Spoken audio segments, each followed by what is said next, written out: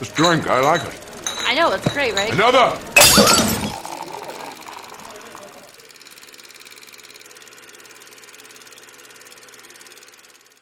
What's going on, everybody? Welcome back to another edition of Film on Tap, where we've got the tap that never runs out. Today, I am joined, as usual, by my wonderful co-hosts, Andres Gallego and Nancy Rodriguez, and we are also joined by a very special guest who we've had on the show before. Happy to have her back, the lovely Jen Kemp. How are you guys today in the video that contains two people? We swear it contains two people. Yeah, no, I'm happy to be back. I'm very excited, and this time we actually have drinks. I don't think we actually. Yeah, what are you guys drinking? Well, I decided to make a small little drink called the Infant Sorrow, or as it's known across the East Coast, it is also known as Aldous is about to fall off the wagon. And what it is... Wait, did you say that it's also called alcohol? It's also called Aldous is about to fall off the wagon. Oh, because you cut out, I think as soon as you said Aldous, I'm like, okay, asshole. It's also just called alcohol. Wow, that would be such a dick move of me to say that, right? It would.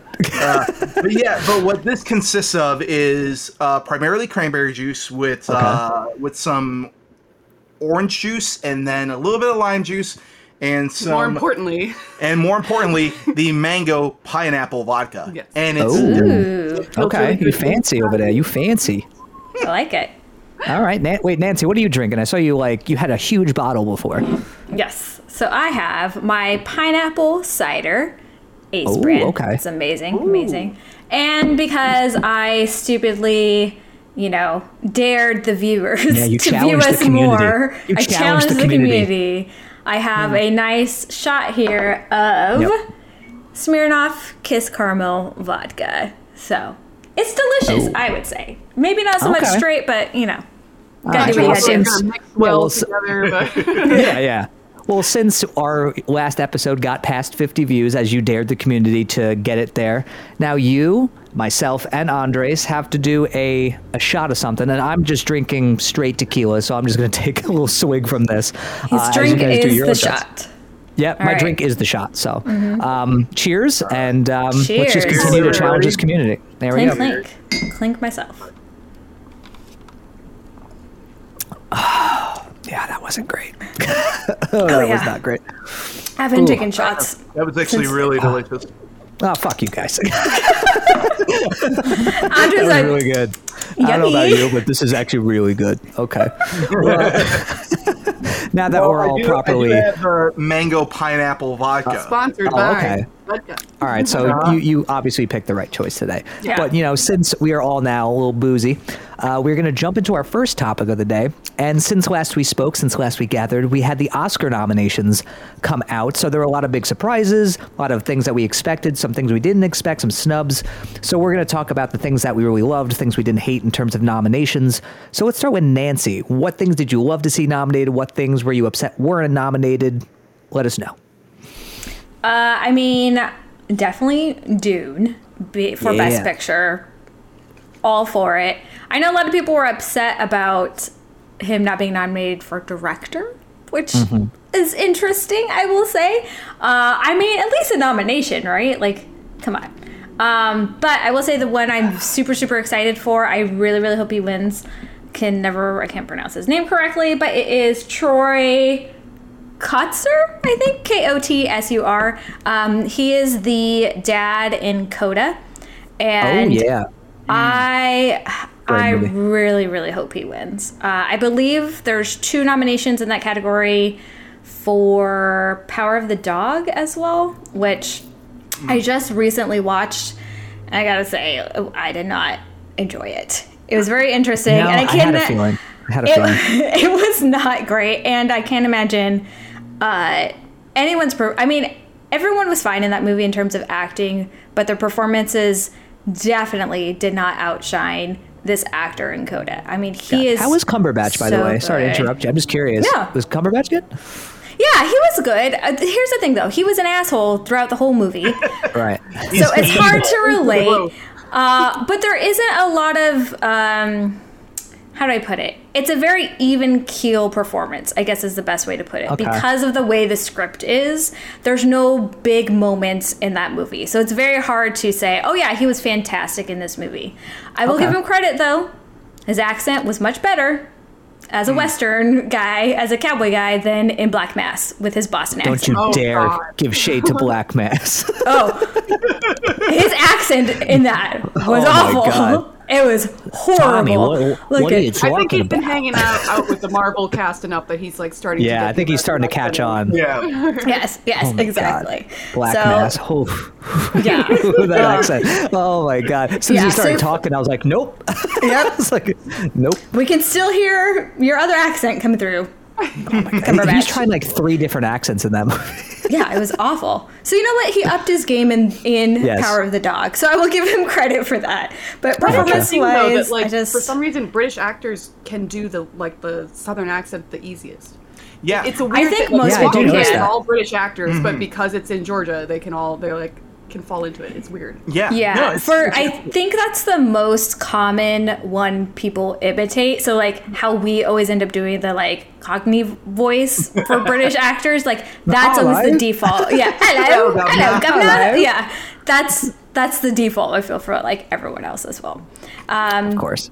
But yeah, those were the 2 main ones that stood out to me. His performance in Coda was amazing. If you haven't seen Coda, go watch it immediately. So it is so good. And the scene where he is having his daughter sing to him and he's just holding her to like feel the vibration of her singing. And you could tell in his face that, earlier on when he can't hear her singing, it's just like breaking his heart. And that's such a good scene. So I really hope he wins. Those are my main 2. So him for, I think his Best Supporting Actor, and then Dune for Best Picture. Those are awesome. And was there anything like you were upset didn't get nominated, or? Not that I can think of off the top of my head. Like I said, I think the director of Dune should have been nominated. Which is, it's still weird to me that not even a nomination. I maybe would not give the win, but at least the recognition. Yeah, I have words about that. For a movie, for a movie that's as well crafted as Dune is, you have to give credence to the director, because the director is the one that made all those elements work, and that made the performances, that made the cinematography, that made the aesthetic of the movie all come together. And this is one of those cases where it kind of feels like they're just kind of like, well, he's been nominated so many times before, he can afford to not have this one. But I guarantee you, if the second movie turns out great, it'll be a Return of the King situation. Absolutely. I think better freaking be. Yeah. But I think the Academy just might think that like Arrakis is real, like, because it was so. It's like, that's the only logical explanation. So yeah, that's why Dune was in the best documentary. Like Del Toro was like, "How did you make the moonworm?" And it's like, he's like, "Guy, come on, you know this." So yeah. But how about you, Andres and Jen? What were your favorites? Your biggest snubs? Like, let us know. Ladies first. Oh man. What a gentleman. What a gentleman. No, that's why he's just going to steal what I say. No, like I've actually been really bad this year. Like I am behind on seeing a lot of these, but of the ones that, like when the list came out, I was like, I've only seen like 7 of these films across the board. And the technical categories are helping me a lot with all like the more broad like blockbuster stuff. But for me, the main thing that I was just willing everything into to get what did happen of Kristen Stewart getting nominated for Spencer, because I was very concerned that she wasn't get the nomination, because like when I saw the film, I was like, oh, this is a natural nomination. It's like, it's a biopic. It's all about her the entire time. It's a fantastic performance. But she started getting like snubbed in all of these different award seasons, and like particularly the BAFTAs. And I think once they hit the BAFTAs and she didn't get anything, I was like, I feel like the royal family is throwing their weight around a little bit, and that might be. Oh, okay. Conspiracy theory time. Put on those tinfoil hats, everybody.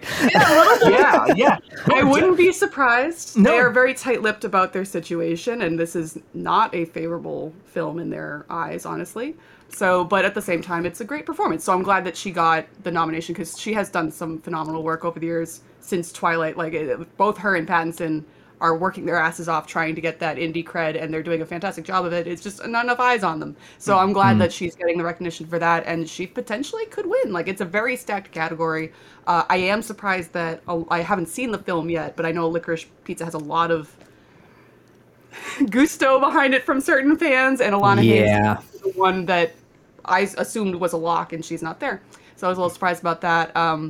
But I don't have like a front runner for Best Picture right now. Like, for me personally, like, I loved West Side Story, but I like the storyline of that. Of if it won, it would be exactly 50 years from the last one. So like, that's just a cool little trivia. That's fact. That would true. be kind of cool. Like, because that would be the only time that's ever gonna happen, probably. Who knows? Yeah. That's making remakes now. But also, I absolutely love Belfast, so I love that that's getting a lot of love for Best Picture. That's one I still want to see. Yeah. And I know, I still haven't seen that one either. It's lovely, and it did get some. I think both Judi Dench and Ciarán Hinds got nominated for supporting. Honestly, anyone in the cast could get nominated. They all do a great job. And I can't believe Judi Dench decided to work with Kenneth Branagh after Artemis Fowl. I know. Wow. They must have had a bet or something of, if you do this. I don't know, man. I'm sure I'll get you something meteor. I don't know. Maybe it was like a one for you, one for me kind of situation. Yeah. But yeah, it's a really fun, like, I had a lovely time at the theater with that one. Like, it's not like a big showy kind of thing. So it is refreshing to see it get that kind of awards nomination. But for me, the thing that was surprising was I just assumed The Last Duel was going to get a lot of not wins, but nominations. But at least nominated. Okay. Because it's got a lot of, like, it's got a great pedigree. It has a fantastic director. It has fantastic actors. It has a huge budget. It has great production design. And Ben Affleck got a Razzie for what I think is the best performance in the film. That was unfair. That was unfair. Yeah. That performance has grown on me. Like, he was perfect. Like, I saw on Twitter someone described it as he is a live action Prince John from the Disney Robin Hood, and I'm like, that is correct, and that's why I like it. That is true. Mm-hmm. Yeah, so I'm not too surprised about the Oscars just because I'm behind the curve, so I need to catch up. All right, okay, all right, Andres, how about you, man? I'm a little behind as well too, and it's kind of funny because whatever you seem to have missed out on, I've caught up on, but whatever I've caught up on, you've missed out on. We're gonna fill it. Love that dynamic. I love that journey for you guys. I know, it's great, isn't it? But but the thing I was so we all know how much of a Dune fan I am, and my anticipation. I don't know what you're talking about. Don't make me pull out my bear. You said you didn't like the movie, remember? We all know how much I love figures. I got a Timothée Chalamet right here, and I've got a Baron Harkonnen right here. And the ratio is way off. Yeah, Timothée Chalamet is like this. You have to show everyone. You can't just talk about it and then not show it. And I really hope you mean Timothée Chalamet from Dune and not just a random. Okay, there we go. Chalamet is sitting on. Because he was like, I just have Timothée Chalamet. All right, cool. He's got nothing better to do. Oh yeah, no, she knows. but to show scale on this one, how tiny he is. Aw, it's so cute. Look at that. And then bump, ba-da-da-dum, bump, bump. Look at how big Harkonnen is. Wait, hold on. Wait, push it more to your left. Hold on. Yeah, they're in the same. Oh my God, that's absurd. Cute. Why is he on a stand? So because he's so monstrous. Okay, for the audio listeners, we have a tiny Timothée Chalamet on the screen.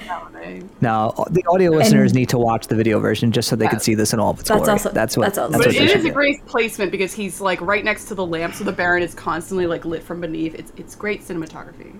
Yeah, I mean, well done, well done. So tasteful. But apart from that, I mean, I'm really, really happy that Dune is getting as much recognition as it is. But to me, it's kind of a little strange that Chalamet did not at least get considered for possibly Best Actor, because he carries that movie all the way through. And also on top of that, Rebecca Ferguson, I mean, I'm surprised she did not she was so good in that movie. Oh my God. I mean, anytime she steps on a film, I'm like, yes. Give her everything.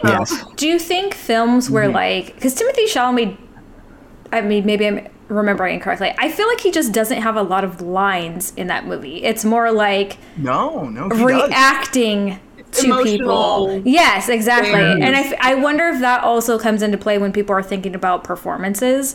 Because think about like Drive, for instance. I would say that was an amazing performance. However, I can't remember lines that he says in the movie because he doesn't talk for half the movie. So I just wonder if that like comes into play when you're considering like nominations or when, you know, the Academy is considering nominations. And stuff whenever like I'm that. watching a film that I think might get nominated later, I'm like, okay, where's the clip that they're going to use when they do the actual nomination? I'm like, there's got to be a good clip, otherwise you're screwed.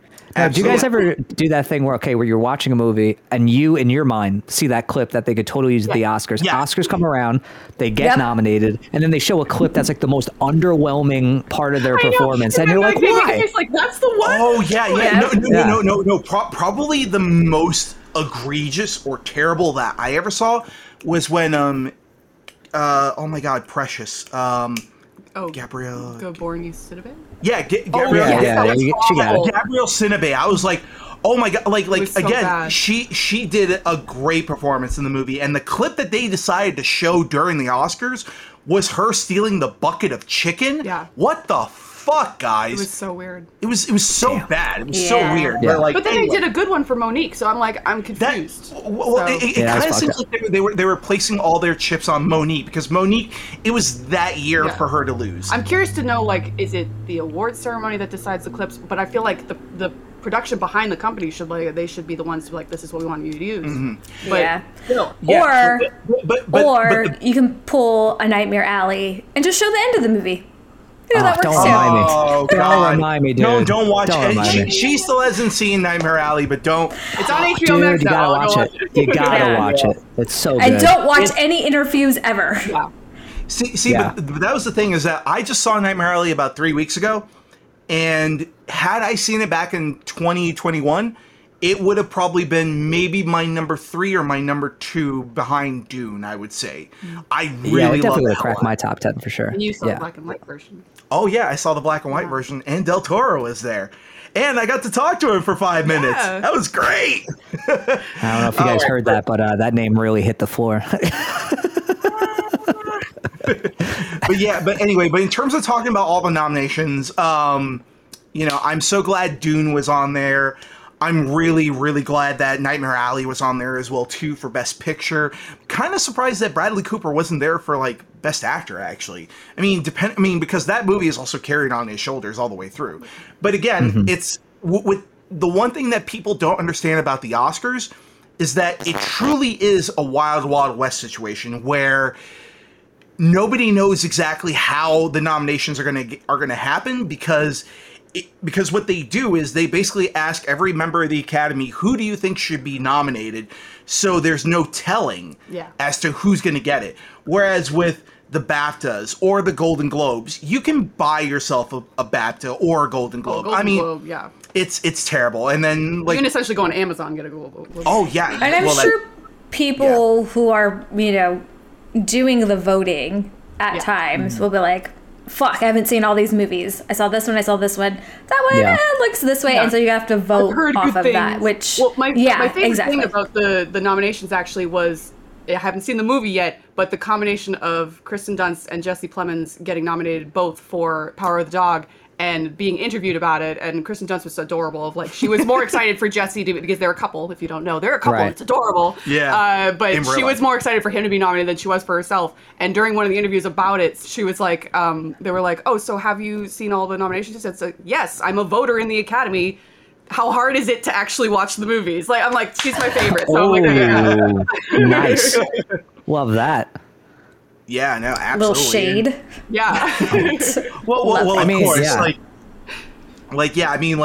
It's the thing. It's not really all that hard to do. And then also on top of that, if you're an Academy member, you owe it to everybody to give everybody at least a chance. What are you doing right now? You're just sitting at home doing nothing.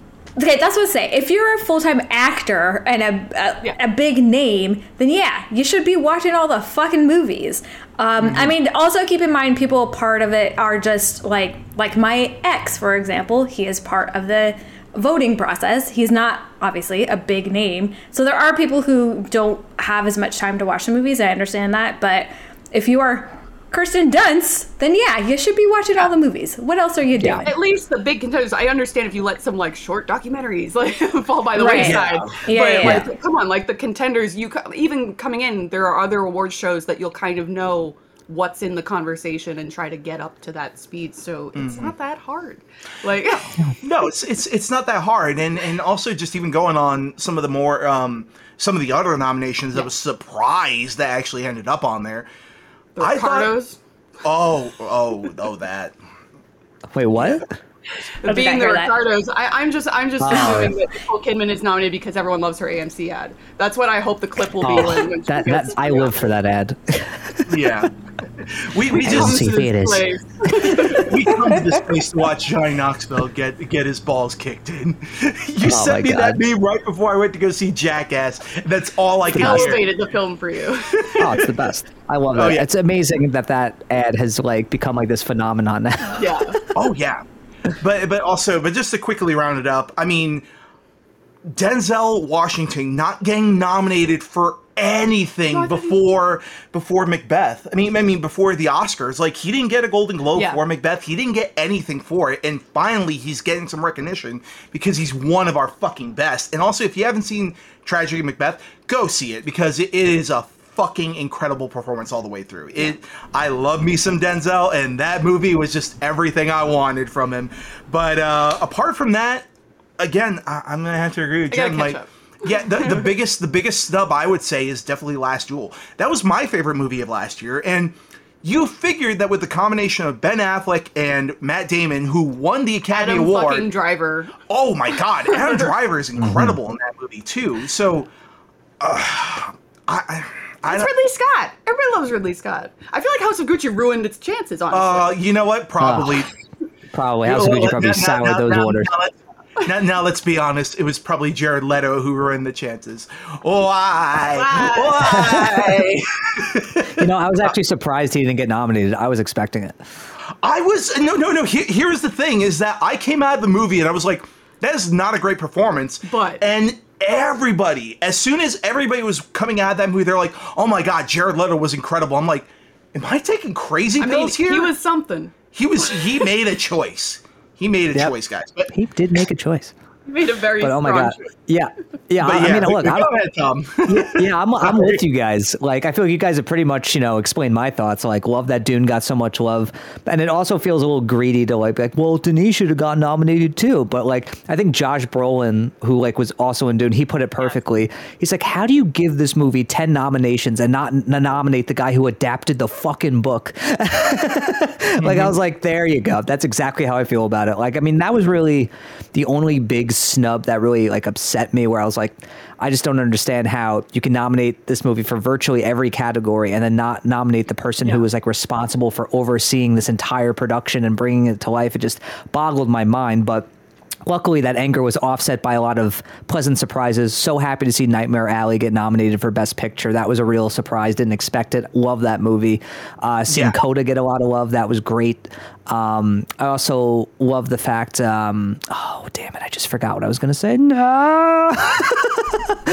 Trace it back. Trace it back. You can get there. I'm trying to enter my mind palace right now. I loved seeing. I mean, wow, I really just completely forgot about what I was going to say. The tequila's kicking in. Oh, no. Oh, no. I remember now. Thank God. Okay. And I was really happy to see Mitchell's vs. the Machines get nominated for Best Animated Movie. Yes. Because by far and away, that was the best animated movie I saw last year. I've shown it to so many people. I've watched it so many times. It just gets better and better. It's such a great movie, and I'm so happy to see that get nominated. But all in all, like, pretty pleased with the nominations for the most part. And like you guys, I'm a little behind. Like, I haven't seen Licorice Pizza. I haven't seen Belfast. I haven't seen I haven't seen Power of the Dog. There's a few of those nominations I haven't seen. You can skip over that one. I probably won't end up seeing them all. Skip over Power of the Dog. It's fine. Pretty much everyone who I've talked to about Power of the Dog was like, yeah, dude, you don't need to watch it. Like, no. It's fine. And I was like, all right, I'll take you at your word. But that's pretty much all I got to say about. Yeah, no, and if I could throw one more over there for Licorice Pizza, you don't need to see that one too. I think it's an acquired taste. Oh man, I've heard so many mixed things about this movie. Well, I think he just keeps shaking his head. I'm a Paul Thomas Anderson fan. But he didn't enjoy it, so I don't know. Given the fact that I saw it during Christmas and then literally just for 2 hours, I just kind of felt like, what am I watching? Like, I know Paul Thomas Anderson loves to meander a little bit, but like, this felt like the epitome of meandering. Like, I was like, none of this makes sense. We were just at a party on Friday, and we were talking to all these people about Licorice Pizza, and like, I remember a lot of them when they came out of the movie, they're like, "Oh my god, it's great, it's great, it's great." And then like about like 2 months after they see, they're like, "Yeah, it's not that good. Yeah, it's not the good." major thing I've heard about it is everyone keeps describing it as it's a vibe.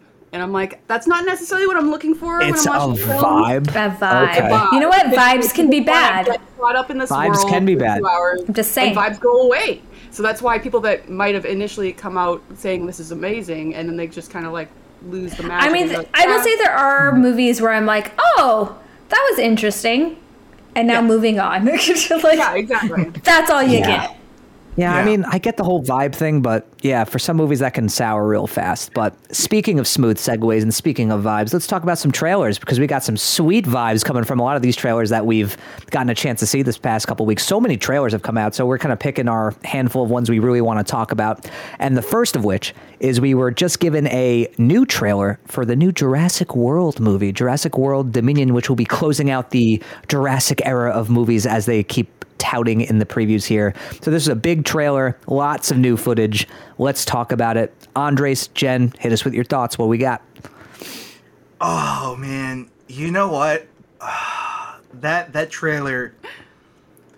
You know what? Like, honestly, I'm trying to come up with my thoughts right now, and all I'm thinking of right now is... Great. So, Nancy, what did you think? You gotta be quick here. You gotta be quick. You gotta be quick, man. I don't got a lot of patience. No, I was just about to say that every single time... Dramatic pause. You know, every single time I've seen that trailer, it's... My favorite thing about it is always seeing her reaction, because you're just like the biggest Jurassic Park fan, and like every time that trailer has popped up, just the amount of glee that she gets. There's I'm just No, I get it. everywhere. Yeah. Beautiful. No, I love that it's a new aesthetic to the franchise. Like, I love the Jurassic Park franchise, but it's like they're finally out in the world. They're finally not going to be in like the tropical kind of island situation. So it opened with like that shot of like you're in like the plains, and there's snow and there's horses and dinosaurs. It's really cool. It's a new kind of feel to it. So I'm excited about it. I have no idea how it's going to work out, but I'm very excited. It was a good trailer. It's a really good trailer. I'm excited about it, and I'm especially excited to see the original cast come back, because they look hot as fuck. Like, they look so good now. like Sam Neill can get it. Like, he looks amazing. You've heard it here, people. Yes. Like, he even has the gray, like, Santa Claus beard. I'm like, how did you look better somehow? Yep. I'm like... Yeah, it's like, how did Sam Neill age better than Jeff Goldblum in that trailer? They all look great. I follow Sam Neill on Twitter, and usually like he's out randomly in the outback, like with his pigs and everything. And he looks exactly like he did in like for Hunt for the Wilder People. And then they did some movie magic and cleaned him up good. He looks really good, and like pulling off that beard really well. Ellie Sattler is She is just and Laura Dern looks great too. Jesus. Yeah, she looks so good. I mean, she always looks amazing. But yeah, like, it's funny when Jeff Goldblum is like the least sexual of the trio. It's like a weird feel. When he established himself in that first movie, I mean, come on. I think it was it the second Jurassic World movie? He looked like he just like got out of the Jumanji board. Yeah. He was like in that Senate hearing or whatever, and he was talking. I was like, dude, what happened to you? I also feel like he's weirdly like sweating all the time. He just looked like distressed the whole movie. I mean, there's dinosaurs in the world, Nancy. Do you think he's going to be calm? No, he had to go to the dinosaurs. He started off stressed. Yeah. Mm-hmm. Yeah. He's just a stressed guy. My funniest reaction, though, to this trailer was they have the line early on that is clearly about Blue, of like, we can't keep her forever. And for me, the first time I heard it, I thought they were talking about the poor little clone child from the last film. We can't keep her. She's a monstrosity. We have to get rid of her. So, I totally forgot about that Blue. Clone child. Oh, yeah, no, they're talking about Beta. Yeah. Gotcha. Shh. We're going to have to edit that out. Baby Bluey. Baby Blue, yeah. Ay. You know what, Andres, you lost your speaking privileges. Back to Nancy. Yeah. Let's do this. All right. Well, when we first covered this, I told you guys, I was like, meh. Like, I'm not into it. fine, whatever. We have another Jurassic World movie, blah, blah, blah. But when I saw this trailer, it was the moment in 10 Things I Hate About You with Joseph Gordon-Levitt when he's in the car and he's like, and I'm back in the game. That was me. Like, I was like, fuck yeah. Yes. I was like, yes, okay, you guys got me back into these movies. You have the original cast. And I feel like this is what I've been waiting for 5 fucking movies after the first one. First one's amazing. But, like, I want to see what happens when these dinosaurs get off the island and how do we live with dinosaurs? You know, they have escaped several times. Now I want to see what it's like when we have to coexist with them. And I think it's taking it and turning the story where it needed to go instead of having this repeat of, you know, we're on an island again and we have these dinosaurs. Now we're bringing them back and so on and so on. So I'm super excited for this. I think it's just taking it where it needs to go. And again, seeing the original cast, I'm like, fuck yeah, that's what I needed. Awesome. So, yeah. All right, Andres, are you going to behave if I let you talk again? I'm gonna be as. Are you going to be the goodest boy? Hold on, take another gulp. Yeah. I'll be because alcohol will help with that. All right, Andres, we can hear what you think now. Okay, go on. All right, I've earned my speaking privileges again. Yes, you have. Oh my God! Like, no, this trailer for me was so magical. I mean, in terms of just bringing back not only. This feels like the Jurassic Park movie I've been waiting for, even way more than World. I mean, like, this feels like the world I've always wanted to see, where it's like, what would happen if the dinosaurs were out and about in our world, and also just showing us something different. It felt reinvigorating to the franchise, oddly. And, I mean, you know, that's all perfectly punctuated by the fact that when we get the original cast on board, it's just... it feels like we're coming home again, and it feels like the franchise is kind of coming together. But probably the thing I'm really excited about as well too is all the different types of dinosaurs that we're going to get in this movie. I mean, like, there is those couple of shots in the trailer where where we see the actual feathered version of all these creatures, which has been proven scientifically. I remember what they called it. They released the name, and it's an actual name, but it sounds fake. It is a real dinosaur, but it sounds like something they made up, like the Indominus. I forget what it is. Archaeoraptor, I think. Something like that. Yeah, but anyway, but like seeing some of those designs for some of the dinosaurs, you're just like, oh, this is truly something I've not seen before, and this is interesting, and also to sort of ground this in a reality. I want to see how they pull off this hat trick.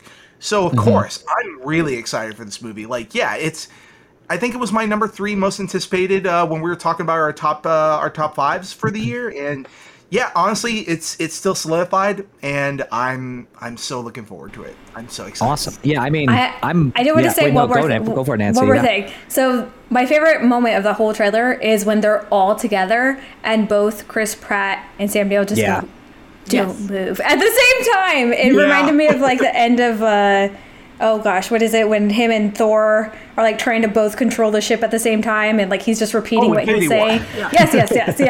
Like, I was like, that's perfect. Give me more of that. I mean, I couldn't believe like what 180 this trailer was, because I feel like that first teaser or something that they released, I was like, all right, like okay, fine. Yeah. And then this one comes in, and like from the get-go, I was getting chills, and the fact that like even before they even showed the original cast, I was like, wow, this feels different. Like this feels like way more Jurassic Park-esque, and I'm totally for it. And then you bring in the original cast, which is like the cherry on top. Everyone looks great. Like it feels like the new characters and the old characters are vibing in a way that I'm like really happy about. The dinosaurs and the special effects look fantastic. It's giving me that like Spielbergian kind of feel that I'm really happy about, like that childlike sense of wonder where you're like, holy shit, you know, dinosaurs are on the big screen again. Like this is crazy. That I feel like I didn't really quite get in like the last Jurassic World movie, that I got certainly more of in like the first Jurassic World movie. But I'm really happy of where, like how this is shaping up. I think it's going to be a really fun time, I'm hoping. And just seeing that old cast and the new cast interacting, I'm so on board for that. Even just the T-Rex at the movie drive-in, like I'm like, this that is looks a scene incredible. that's I love like, that this is shot. what Lost World was trying to be at the end, and it's succeeding. So like, hooray. Yeah, that's exactly what I was going to say. I feel like this movie is trying to do what Lost World didn't quite do well, of like having dinosaurs like in the real world and how that would like be, and like the consequences of that. Like I feel like even that like shot of like Chris Pratt on his motorcycle and like I think the raptors or whatever like chasing after him and like the tank. I was like, holy shit. Yeah, I was like, yes, I want to see more of this, and I hope they do this better than Lost World did. But yeah, couldn't be more on board for this one. Super happy with it. And now we're going to be shifting gears to another massive movie that's coming out and coming to us sooner, and that is Doctor Strange in the Multiverse of Madness. We got a brand new trailer, which I feel like came out of nowhere. No one really was expecting a brand new full-length trailer. We got it. And dear God, I have thoughts about this one, but I'm going to shift gears to Nancy on this one. What did you think of this new trailer for Doctor Strange 2? Oh, I thought it was fantastic. So funny story about this, because it aired during the Super Bowl, which somehow I missed it. I don't know how. I was watching the Super Bowl, and then I go on Twitter, and everyone was like, oh, the Doctor Strange 2 trailer. I was like, what the fuck? I missed it. So I had to go and look for it. Yeah, I don't know how. I missed it too. We missed it too. So there I noticed you. Hey guys! Hey guys! Cheers to all missing the trailer. Cheers to all missing the trailer. Yes. Cheers, everybody. Except there you for go. Jen. I paid attention. I don't know what he was doing. You know what, Jen? Okay. Look, sometimes you come off like you're better than us, and I'm just not happy about that. You could have lied, Jen. I mean, Jesus. But yeah, so I missed it. Had to look it up. And I was watching it, and funny thing is, like, you know, they're building to this big moment of someone coming into the trailer. You don't see him, you see the back of his head, and he speaks, and then I go, who the fuck was that? And I have no idea. So then cut to the next day, Craig comes over, I'm laying down on the couch, he's like, hey, would you mind if I watched the Doctor Strange 2 trailer, because I didn't get to see it. He was at the game, humble brag. And he is watching it. I'm just listening to it. I'm laying down on the couch. All of a sudden I pop up and I was like, holy shit, was that Patrick Stewart? And he's like, yes, did you not watch the trailer? I was like, oh shit, it's Patrick Stewart. It finally dawned on me. And that's when I was like, boom, super excited. I need to see this fucking movie. Even though I was going to see it before. But to me, that is the biggest takeaway, is that we're going to get, hopefully, the fucking X-Men. Bare minimum, we'll get Patrick Stewart. But I want the X-Men to be into the MCU, and I swear to God, if I don't get Rogue with her fucking powers, I'm going to rage. Because okay, you've heard it here. Rogue is my favorite X-Men, and they did her dirty in the fucking original 3, and then they cut her scene in Days of Future Past, so I'm pissed. So now, would you want a recasting or a continuation? That's the real question. I'm gonna say recasting. Now. I don't think Anna Paquin is. Every time I see Anna Paquin, I just hear "Suki." Yes. That's all I hear. Yes. I think we're past the days. Yes, I think we're past the days of Anna Paquin, unfortunately. But I would be perfectly fine with a recasting, as long as they do like her powers. Like, she had nothing to do in all those fucking movies except be saved by other people, and I hated it. She's just like a leech, and it's like, no, it was, the whole point was she leeches and uses, and they never had to utilize the things she could get. So and she takes her powers from Captain Marvel. Captain Marvel. So which we have, so maybe there will be something there. I really, really hope so. Beyond that, all the visuals for Doctor Strange 2 and the creepy different version of Doctor Strange, I'm so excited for that. I have not seen the What If episodes, which I'm told... Yeah, they're basically telling everyone you need to watch What If. Yeah. Exactly. That's my only qualm, is now we're getting this, like, well, now you need to watch all these extra things and all these TV shows to, like, know what's going on. You don't gotta twist my arm to watch Marvel stuff. I just don't always have the time to watch all of it, so but I will catch up on that. Nancy, so. No, it is a me problem. If I could fix that me problem, we've been on this train for over 30 years by this point. Yeah.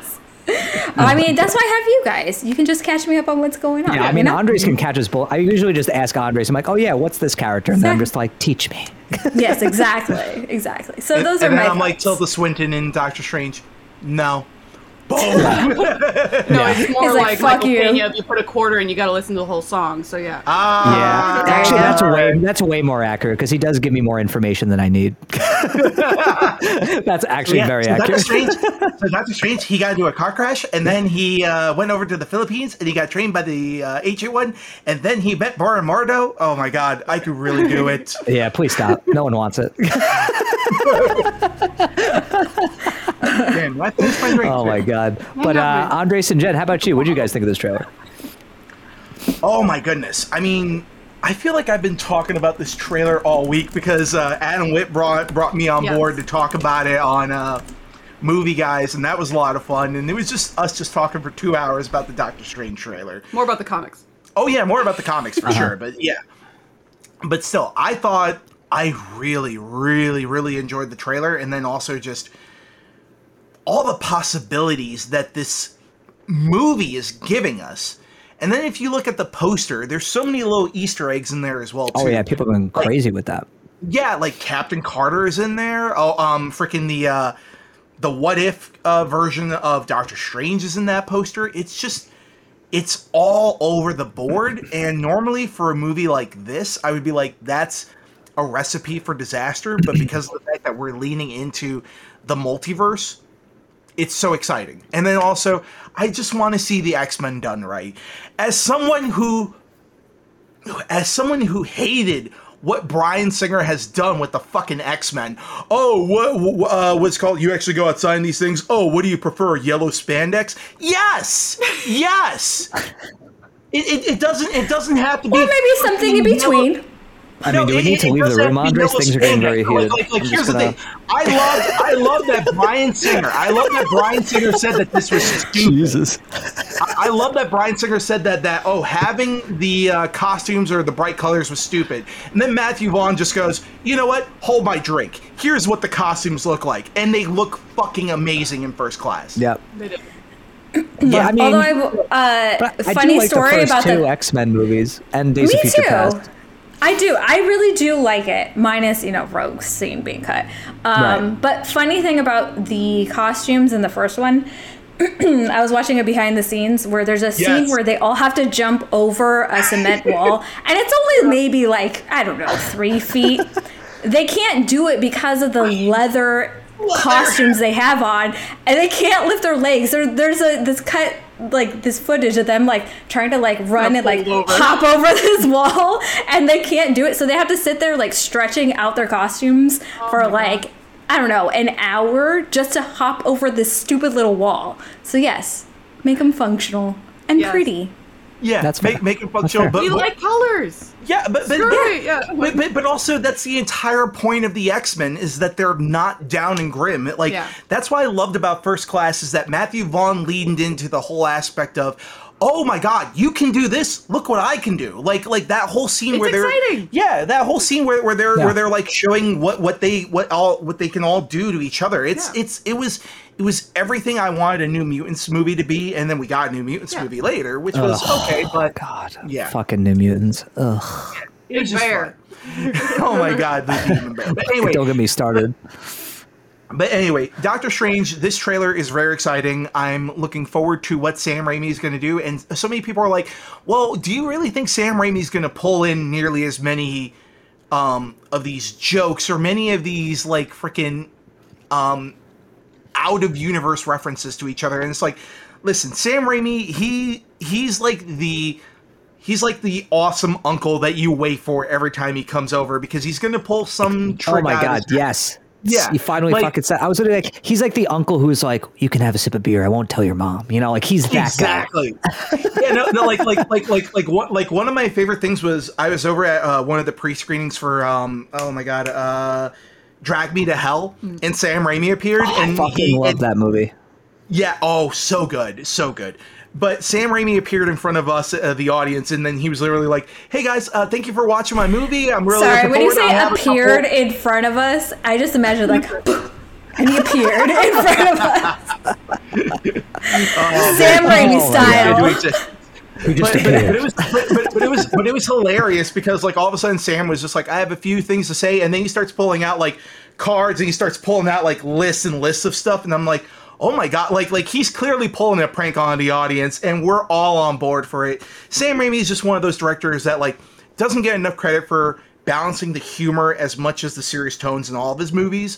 So the idea that he's tackling a Doctor Strange movie and knowing that he is as big of a Doctor Strange fan as he is because he's a big Steve Ditko fan. Steve Ditko also created Doctor Strange as well too, or co-created with Jack Kirby. There you go. Nerd Boom. Nerd Welcome alert. To Andres 101. Yeah. you just get me with a couple of drinks and then I'll banter on. But anyway, he's Jen, a little chatty Cathy over there. Oh, I heard the accent. Chatty Cathy. Chatty Cathy. But I'm really excited for it. Jen, what do you think? Yeah, like Doctor Strange has not been my favorite part of the MCU. How I was very much concerned that. I just spilled so much fucking tequila on myself. Shit. I spilled so much tequila on Harley, man. I thought you were doing it for dramatic effect, and all of a sudden you're like, fuck. But yeah, it's so cold. It's so fucking cold. That was perfect. It's fine. From the initiation of the character in the MCU, I was concerned that they were so focused on essentially creating a new Tony, especially when we hit No Way Home. The Tony gap is there, and he kind of slid right into that for Peter, and I was a little concerned. I was like, we don't need to do the same thing. He's a very different character. I want to see some really creative things. And luckily, the MCU, this is, I think, the benchmark of when they're like, all right, you're on board. We have you. We can do whatever we want now. Let's get crazy. And that's the best person to have at the wheel is Sam Raimi when you do that. So I'm really excited to see what he has in mind, honestly. Because I've watched a majority of the What If episodes, and by far the Doctor Strange one is the best. It is fantastic. 100%. 100%. Without giving away anything, it's totally, guys. It is dark. It is very dark. Totally bullshit. You haven't watched any of it. There's no shot. Just tell us that you haven't watched everything. But yeah, it's literally. Really oh my god, her eyes and went dead as she said that. She's like, totally, guys. Totally. But yeah, I'm I thought it was a little bit of a cheat at the bumper for No Way Home where it's the after credit sequence. I was like, this is just kind of a trailer for Multiverse of Madness. So I was concerned that was just going to be the exact same thing for the Super Bowl trailer. And it wasn't. So I was glad that it wasn't. But I'm excited to see what they do. It's really I'm very much a fan of WandaVision, so it's clear that Wanda's going to be a huge part of this. And honestly, I think WandaVision was the turning point for we're going to branch out and surprise you in this universe now. So it's very exciting. I can't wait to see what they have up their sleeves. It's going to be a lot of fun. They're probably going to lose some people along the way, which is fine. You do not need to be a people pleaser. You do not need to weed have out the an weak. entire audience. We don't want them anyways. There's plenty of avenues to go down. Spider-Man appeals to everyone with a pulse, but it's you don't need to do that all the time. You can go into the weird categories because that's what comics is all about. It's about finding your little niche that you really enjoy and these characters that they're going to go down some dark roads sometimes, just like life. And you can kind of find some solace in that, and it's really interesting. So I'm excited to see what they have down the pike, and I think Multiverse of Madness is going to be the branching out point for that. I'm very excited about the X-Men. Personally, I absolutely love McAvoy and Fassbender. So a part of me is does that mean they're out completely? But it doesn't necessarily mean that because it's a multiverse. So they might get to come back because I absolutely love the dynamic between the two of them. Maybe all of them come back. Trilogy, but they are pitch perfect. Oh yeah, no. They absolutely captured it, I thought. But you brought up Wanda. She was probably my favorite part of the trailer because just say the line, Andres. Yep, there it goes. He's already saying the line. I was like, say it. There we go. You destroy realities, but you're considered a hero. Yet when I do it, I'm a villain. I'm like the way she said it. The way she said it. I was behind those words is fucking phenomenal. Elizabeth Olsen, can we all agree she's just crushing that fucking role? Yes. She is crushing it. WandaVision was a masterclass in acting, the way that she had to mimic all of these different genres throughout the decades of television and be perfect in every single one of them. She was so, that's the best Julie Bowen character I've ever seen. You want to hear a hot take? This is my hot take for the MCU shows. I think WandaVision was my favorite out of all. By far. Oh, yes. yeah. And it was the one that wow, really okay. extended I'm in good company. Yeah. Okay. I mean, I haven't seen all of them, but out of the ones I've seen, yes. Mhm. I mean, WandaVision. Cool. I mean, WandaVision just got nominated for an Emmy, and it's like, yeah, of course, obviously, it's the best. But the thing was, my hot take on the entire thing was, I've been a Scarlet Witch fan from the get-go. And most powerful Avenger. Well, that's the thing, is that so many people, even Brie Larson kind of came out and was like, oh no, Captain Marvel is like the most strongest one out of the bunch. I was like, I don't Captain remember. Marvel, dude. Can you change reality? I don't think so. Oh, okay. All right, we can get into this afterwards, Tom. But one of the things, but all I just remember was Kevin Feige and everybody else, including Brie Larson, was hyping up that Captain Marvel was the strongest out of them all. And I'm like, I don't recall Captain Marvel literally crushing Thanos to the point where Thanos was like, rain fire. What? Yeah. Thanos had to kill the majority of his teammates in order to get Scarlet Witch off his back. I don't recall that happening with Captain Marvel at all. And he didn't even know who she was. Also, she's just more interesting as a character. No, the thing with I love tortured people. See, the thing with Wanda, you love to torture people, because in Age of Ultron, when she was introduced, okay, like she wasn't given like a ton of death, but like I was so happy WandaVision happened. The whole idea of the Marvel shows, the thing I loved just about the idea of them, I was like, okay, great. Now we can flesh out all these smaller characters that deserve the attention and that we can finally get to know them more. So like when WandaVision came out, not only did I go from feeling kind of meh about Wanda and Vision, being like, okay, they're fine characters, they're entertaining to watch, blah, blah, to caring so much about them to the point where like by the time WandaVision ended, I was crying, like 100% crying. Because you're alive. Because they did such a good job fleshing out their whole relationship and delving into why Wanda was so heartbroken, what led to her creating, Westview and, all of the consequences of that.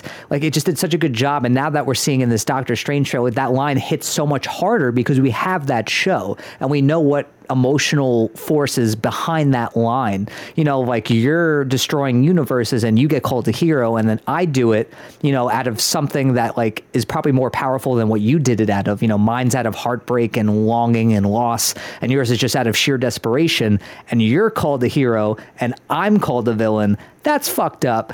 And like if she becomes a villain, honestly, probably going to root for her more than Doctor Strange.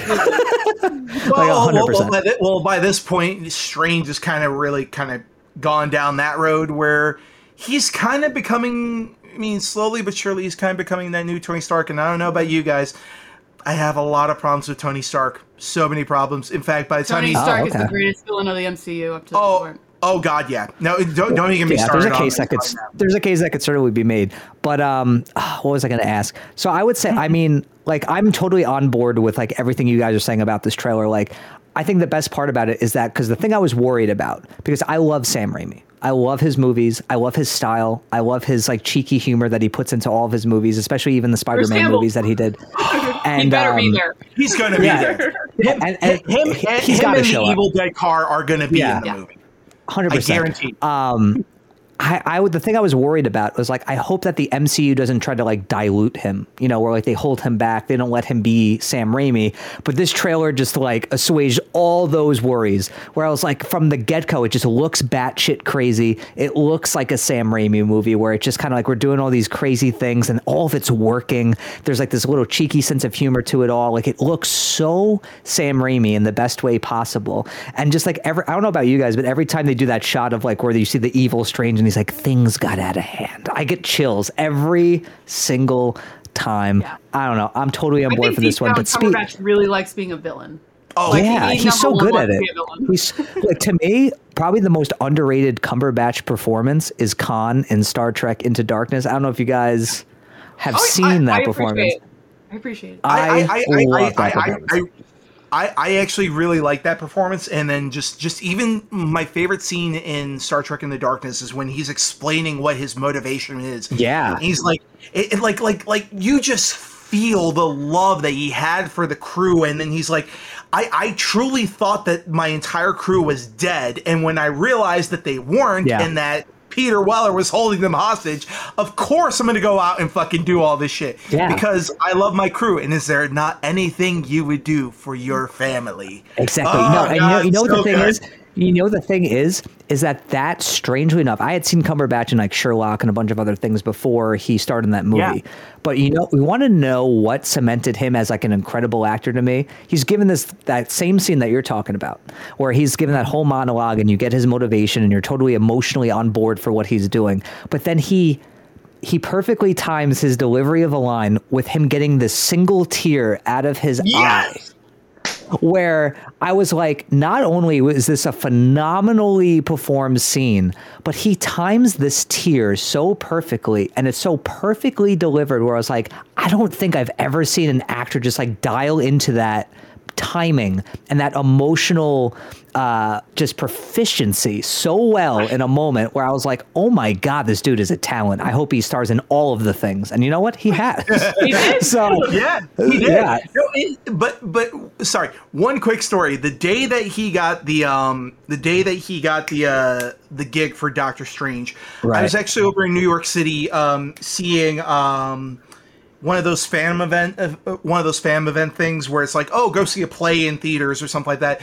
I went to go see Danny Boyle's Frankenstein, where it's him and Johnny Lee Miller playing Frank. Oh, I remember that.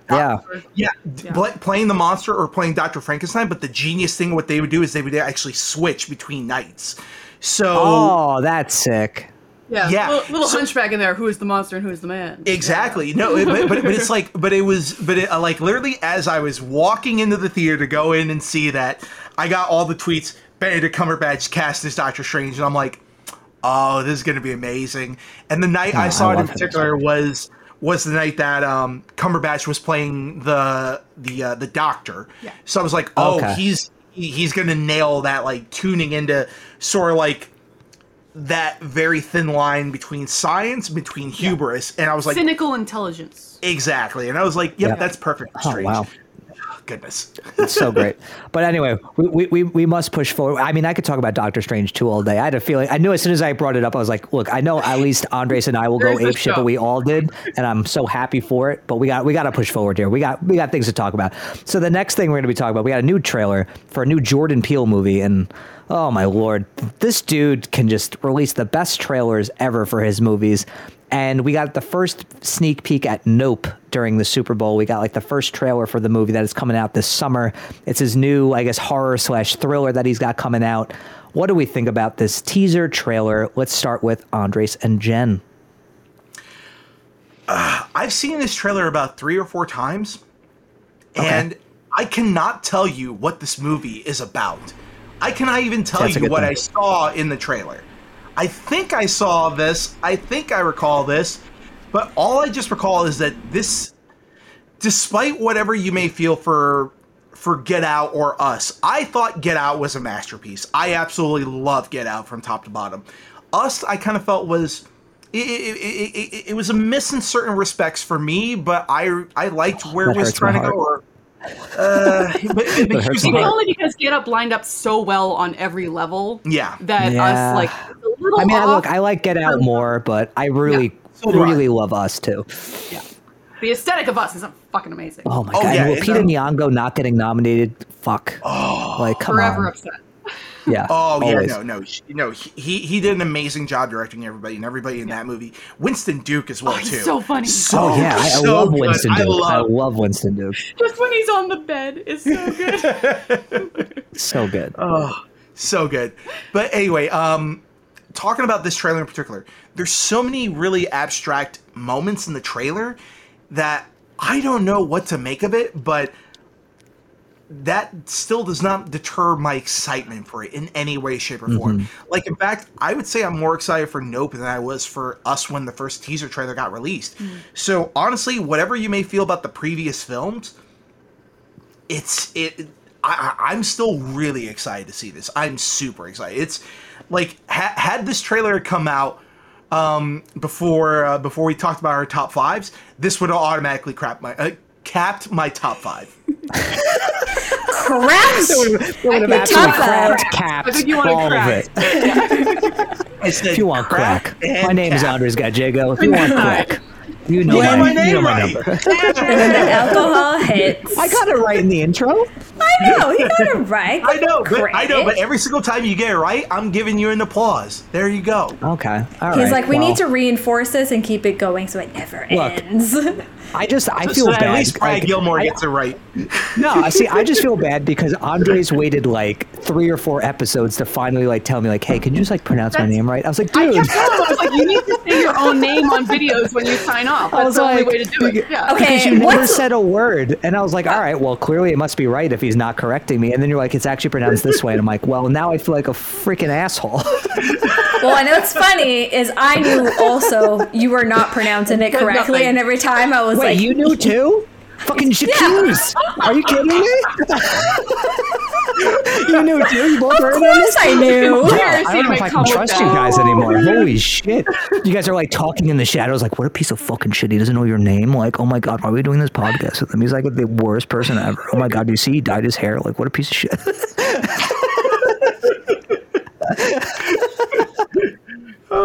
No, but it's still funny. Enough about the past. But yeah, Jen, what did you think about the Nope trailer? Your hair looks great, by the way. Oh, it looks fantastic. I love it. Thank you. I would just like to know, I also said that. It was just off air. So, everyone knows. I was just calibrating my audio and shit when you said it, but I did hear it. I appreciate it. Okay. I just wanted the audience listening and watching to know. Well, because the audience doesn't trust you now because they're on my side. Fair. Also fair. Completely lost all the audience. Like, literally now everyone's like, I really thought Nancy was a good person, but now though. You have to fail. She conspires. Yeah. I'm sorry, Jen. I know you really want to talk about this movie. Go ahead.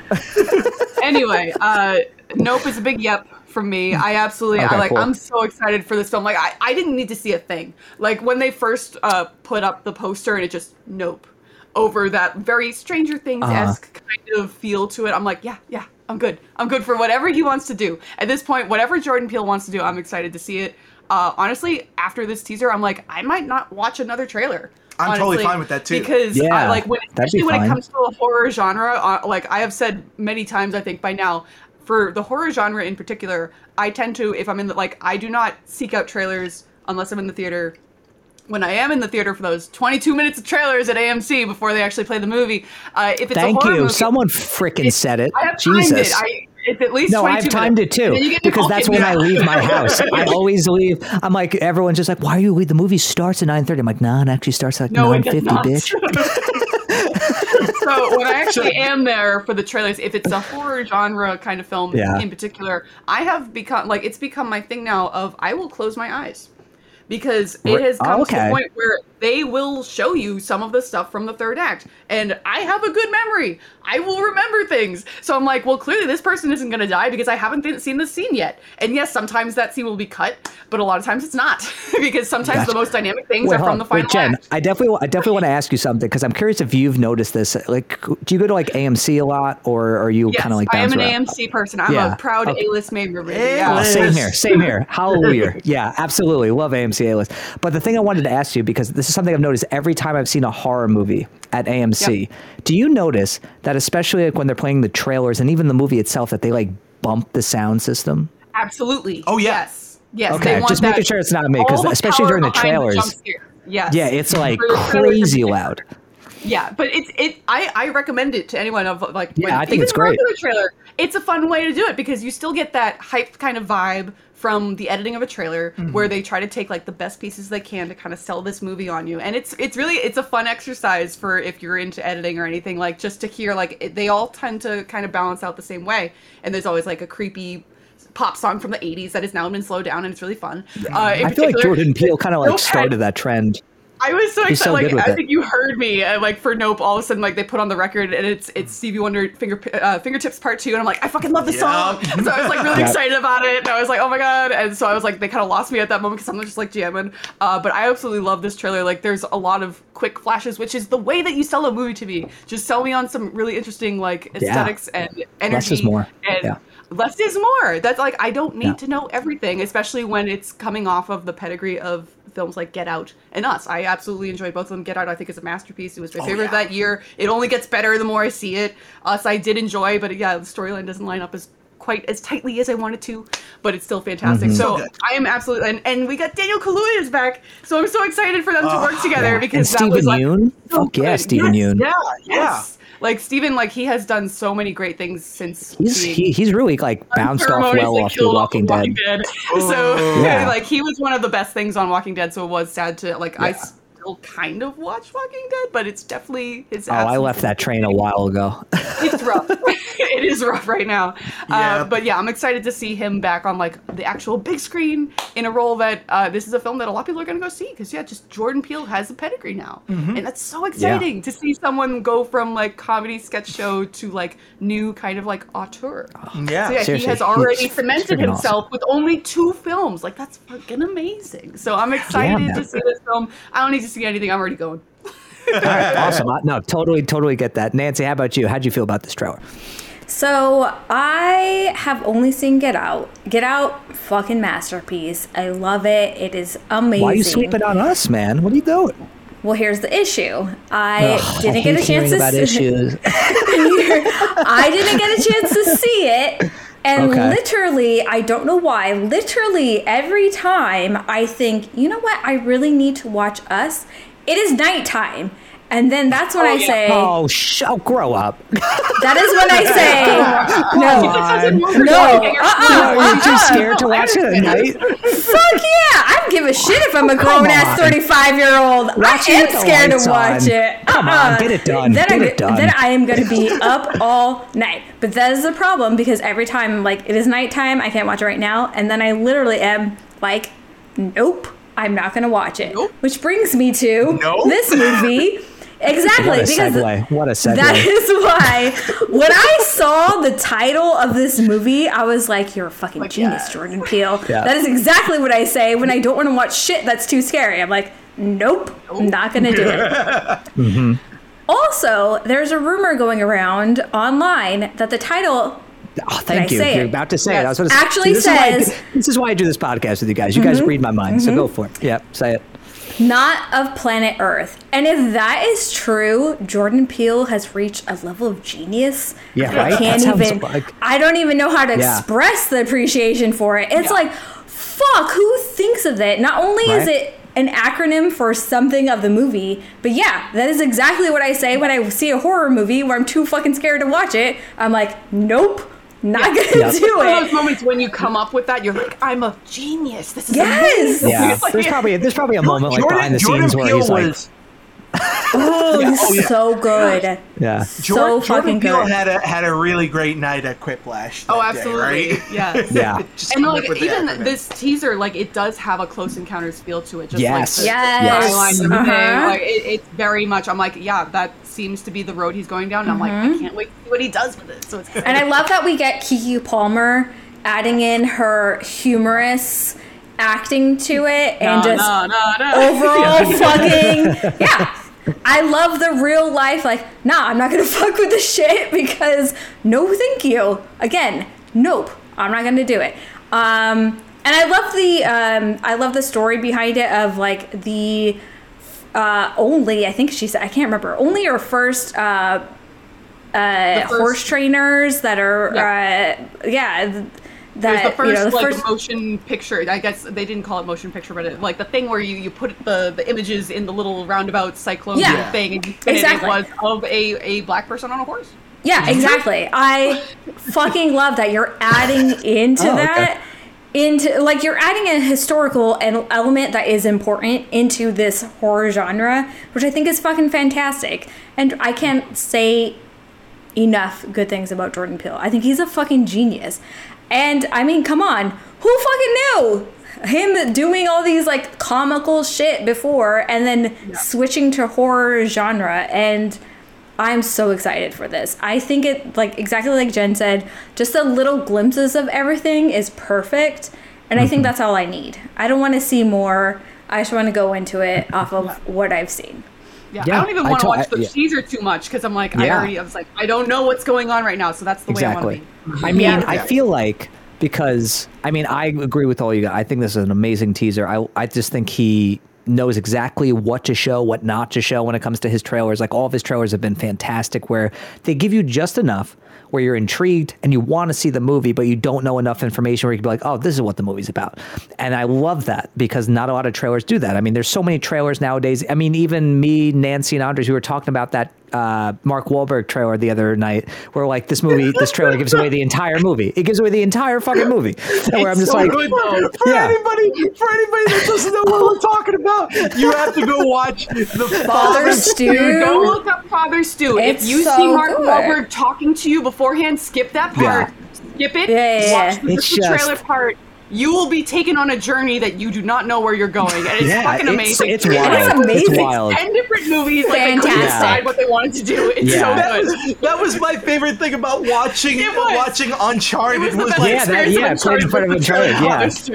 Oh my god, because like you could feel that audience just go, what? Yeah. This is what's gonna happen? And then by the time that trailer was over, you feel like drained mentally. I was like, I don't know what just happened. Yeah, it was like no one knew what just happened. This happened. Like it felt like I was watching one of those trailers from Rick and Morty, where they're like, "This happens, now this happens, now this happens, now he's suffering from a disease," and I'm like, Jesus Christ. Is it a book? Is it a rom-com? Is it a religious film? Like, it's everything. It's, so like I'm saying, like that trailer gave away like the entire movie basically, or gave away the entirety of like 6 different movies. But what I loved about this trailer was that it literally it creeped me out. It gave me like chills, and it also like it intrigued me so much where I'm like, oh, I have to see this movie. I don't know what, like I know a lot of people are like, oh, there's got to be like aliens or something like that, like maybe UFOs, something like that kind of thing, which I mean, I get that vibe. I kind of get that like alien-esque vibe, but who knows? It could be about something else entirely. And what I love about Jordan Peele is that even if he uses a genre of movies or a kind of like concept that we've seen a million times before, like, you know, aliens coming to Earth, he always adds this kind of like commentary to it where it feels more grounded, where it's like aliens, but also it's also this, where like we can all kind of relate to it and everything, which I love. So I'm kind of hoping it's in that. But I also kind of love that there was like this meme going around where they kept screenshotting that part in the trailer where like Daniel Kaluuya and I think Keke Palmer are in front of that green screen, and she's wearing like a green blouse, and someone's like, oh that's going to be a nightmare in post. And I was like, yep, I get that. I totally understand that. All right, awesome. But yeah, I couldn't be more excited about this one. But also, since we mentioned that this trailer was playing in front of a certain movie called Uncharted, that is a natural segue, the smoothest of segues, into talking about Uncharted, the movie itself, because we have all seen the movie. We all have our thoughts. So we're going to start things off with Nancy. Nancy, what did you think of Uncharted, this video game adaptation, which has kind of created this divide, I would say, between critics and audiences? Yeah, well, I saw the Rotten Tomatoes thing. It's like, we're way on the ends of the spectrum in terms of audience and critics. Like, maybe we could meet in the middle a little bit, which is where I'm at. I think I would give this maybe a B-ish movie. Like, it wasn't bad. I really love movies with riddles in it and like clues, which sounds so. I know like movies with riddles. Listen, I'm you're gonna have a ball with the Batman. Absolutely. Absolutely. I love all that shit. I'm like fucking Ron Swanson in Parks and Rec with the riddles and shit. I love it. Oh, perfect. Love that. I am, that is me. 100%. So movies like this, I appreciate that aspect of it. The action was pretty good. I just think overall, you know, because I wasn't into the video games or anything like that, I wasn't that into it. And I think, a lot of the jokes and stuff was already shown in the trailers. So it's like, oh, okay, it's still a little funny, but not as much. So I would say I give it a solid B. There were definitely great acting, I would say, across the board from everyone. A lot of people in this movie, but yeah, I think overall B. I think it was fine. It's not a movie I would walk away and say, oh, you absolutely have to see this movie. But I would say if you want a fun movie to watch on the weekend, when you don't have anything else to do, go watch Uncharted. All right. Nice. Okay. Andres, Jen, what did you guys think of this adaptation? Oh wait, one more thing. Sorry. See, this is what I do. Sorry, I talk Andres, and then Nancy, guys. See, Andres, listen. you need to be silent. Okay, I know you want to say so many things. Okay. I talk and then I fucking forget what I'm going to say. Okay. All right, Nancy, what do you got? Okay. Am I the only one when someone goes underwater during a movie? Do you hold your breath to see if you will survive? Absolutely. Thank you. Oh, wow. Okay. I think every it's time nature. Like that's just you got to test yourself every once in a while. I mean, and I will say, I die every time. See, I get what you guys are saying, but I also think to myself, the amount of time that they've been underwater, I'm like, there's no shot I would be able to hold my breath that long. It's just because they're always doing like very excessive swimming and yes, like, exerting themselves like crazy. Yeah. Which is perfectly emphasized. Which is perfectly emphasized in Rogue Nation, Mission Impossible Rogue Nation, where it's like, meter. Yeah, it's like the meter, but then also like every time you move, that uses oxygen. Yes. I was like, I never thought of that before. Okay, but there's two sides of this. One, I die every fucking time. Yep. And it's because I have poor lung strength. I can only last like 10 seconds. I was like, I would fucking die. That's what movies are training you, just in case. So movies save the world, But I read Tom Cruise trained himself to hold his breath for like 3 fucking minutes. No, it wasn't even 3. It was like 8 minutes. It was a long time. Yeah. And the crazy part is that he trained to hold his breath for like 6-7 minutes, but he actually trained himself to hold his breath for longer because he would have to hold his breath in between takes as they like reset the cameras. So he would actually hold his breath for longer than that. Why wouldn't they just have a scuba diver? That's the safety thing. So yeah. Just have a scuba diver give you a little breath thing. No. He probably has that. But that's the thing is that people also don't take into account whenever you do an underwater sequence. What ends up happening is there are safety divers all over the place. They're there, but the problem is, what do you never see in the middle of the frame anytime you see an underwater sequence? You never see bubbles. You never see the bubbles of them coming up. So what they need to do is every time they shoot these sequences, the divers come in, they take off the thing. Yeah. They have to wait at least 45 seconds. Yeah. They have to wait at least 45 seconds until the bubbles are out of the way and until the divers are completely off camera. Yeah. And it's probably 2 minutes before they even call action. And you have to admit, that's kind of horrifying. It's a nightmarish kind of situation. Yeah, I would die. So I don't blame them for training. I last 10 seconds. Legitimately, like, my lung capacity is not good. I would die. But also gives me hope that, you know what? If I trained, maybe I would survive one of these underwater. Especially because when you're actually shooting the scene, you're usually a couple feet below the water. Like, you can't just do, like, an emergency get-out kind of thing. So, Exactly. Yeah. All right. So, it's rough. I would die every time. It's hard being an actor. Great. So Nancy would die. So Andres and Jen, what did you think of this movie? I would just die before I even get to the underwater sequence, guys. Come on. The water's All right, cold. well, that's honest. Yeah, no, like if I was in a horror movie, I would die right when I'm realizing something's going wrong. Yeah, but anyway. Oh, is it because you're not white? Is that the case? I wasn't even gonna bring it there, but that's all good. Oh shit! Listen, I would last 30 minutes. Right now. Oh I'm my just Lord. saying. Jesus, Nancy, I expect better of you. I'm just saying. Look, girl, I'm all facts set. are facts, okay? Jen would survive. We all know this. Wait a minute. Do you guys smell that right now? She agrees. That's Do my we smell feelings what? getting burnt. All right. Oh, Jesus. okay. Wow. Damn. Oh man, my feeling getting feeling. Your feelings getting burned. Just the one. No. Just the one. Oh my Lord. Just the one feeling. Just the one feeling, actually. Just the one emotion that you have. But in terms of Uncharted, I absolutely love the games.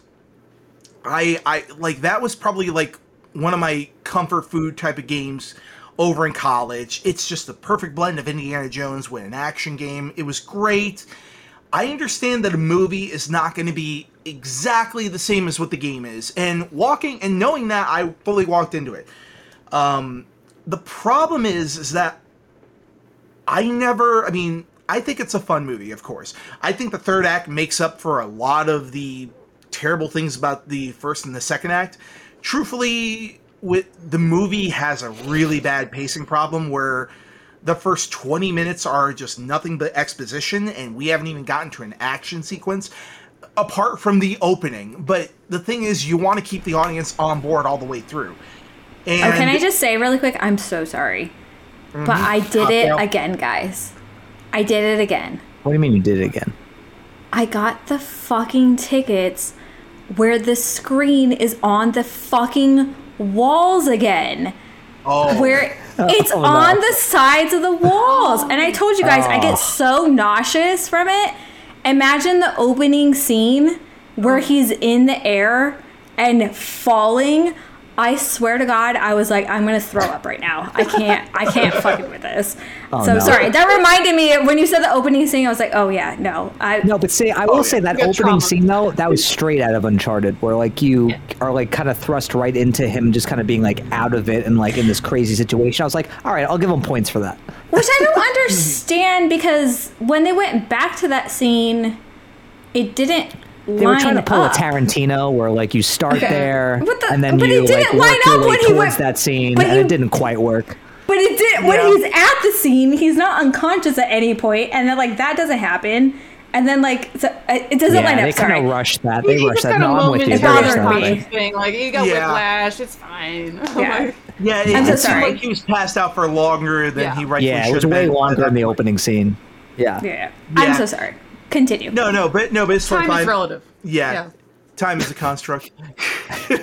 but in terms of everything, I mean, I'm a huge fan of the game. I knew it was going to be an impossible thing to adapt this game to the screen, and from what I've seen, I've not been proven wrong. It's still just, it's a very flawed movie. I mean, trying to take away everything of my previous experience with the games, the script is clunky as hell. The performances for me, the chemistry between Holland and Wahlberg, it works to a certain extent, but I don't know what it is, but it just kind of felt like Mark Wahlberg was just playing Mark Wahlberg, and Tom Holland was still playing this Tom Holland. I literally just like headbutted my microphone. Sorry.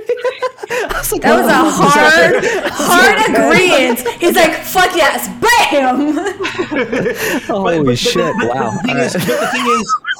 But the other thing too is that this is an adaptation of something. So with this being an adaptation of the games, it didn't feel like I was seeing Victor Sullivan on screen. It didn't feel like I was seeing Nathan Drake. Like, I remember as soon as we came out of that movie, all I kept saying was, oh, Tom Holland, oh, Mark Wahlberg. We never referred to any of these people as Sully or Nathan Drake because they just weren't. And honestly, at the end of the day, it feels like a high school production of Uncharted because it's like, oh, here's a slightly younger version and here's another younger version of that same character. And, they capture certain things and then they really miss the mark on others. The third act I thought was great all the way through. But getting to that point, there's a lot of problems. My biggest problem is what they do with Antonio Banderas in this movie. No spoilers. No spoilers. Wait, have you not seen the movie, Jen? No, we've all seen it, but I just don't want to spoil it. Oh, I mean, Andre, you can give a spoiler warning if you want to talk about it. Yeah. I'll give a spoiler warning for it then. All right. Spoiler warning. 5, 4, 3. This is your last chance. 2, 1.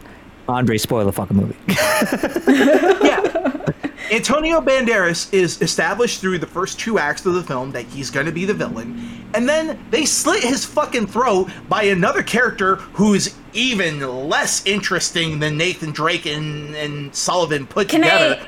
Can I ask, is it different in the game? Is that the issue, or just in general with the movie? No, it's just the fact that there was absolutely no reason other than, what a twist kind of thing. I agree. It was very twisty, this movie. I was just like, this person's that guy, this person, this person. Here's the thing. As soon as I walked out of this movie, I felt like, oh no, this is double cross the movie, because how many times do people double cross each other? Yeah, it's ridiculous. There's more double crosses in this movie than fucking to no consequence either. Everyone just assumed in every scene that you're gonna get double crossed. So it's like, what? But see, the thing you guys are saying though about like, okay, he got his like Jesus Christ, his throat slit. I was like, you know what? That was one of the few points in the movie where I was like, oh, okay, that's kind of interesting. I'm like, you think Antonio Banderas is going to be the villain, and then you kind of like pivot to this person. I'm like, all right, that was kind of surprising. But then at the same time, you're wasting Antonio Banderas.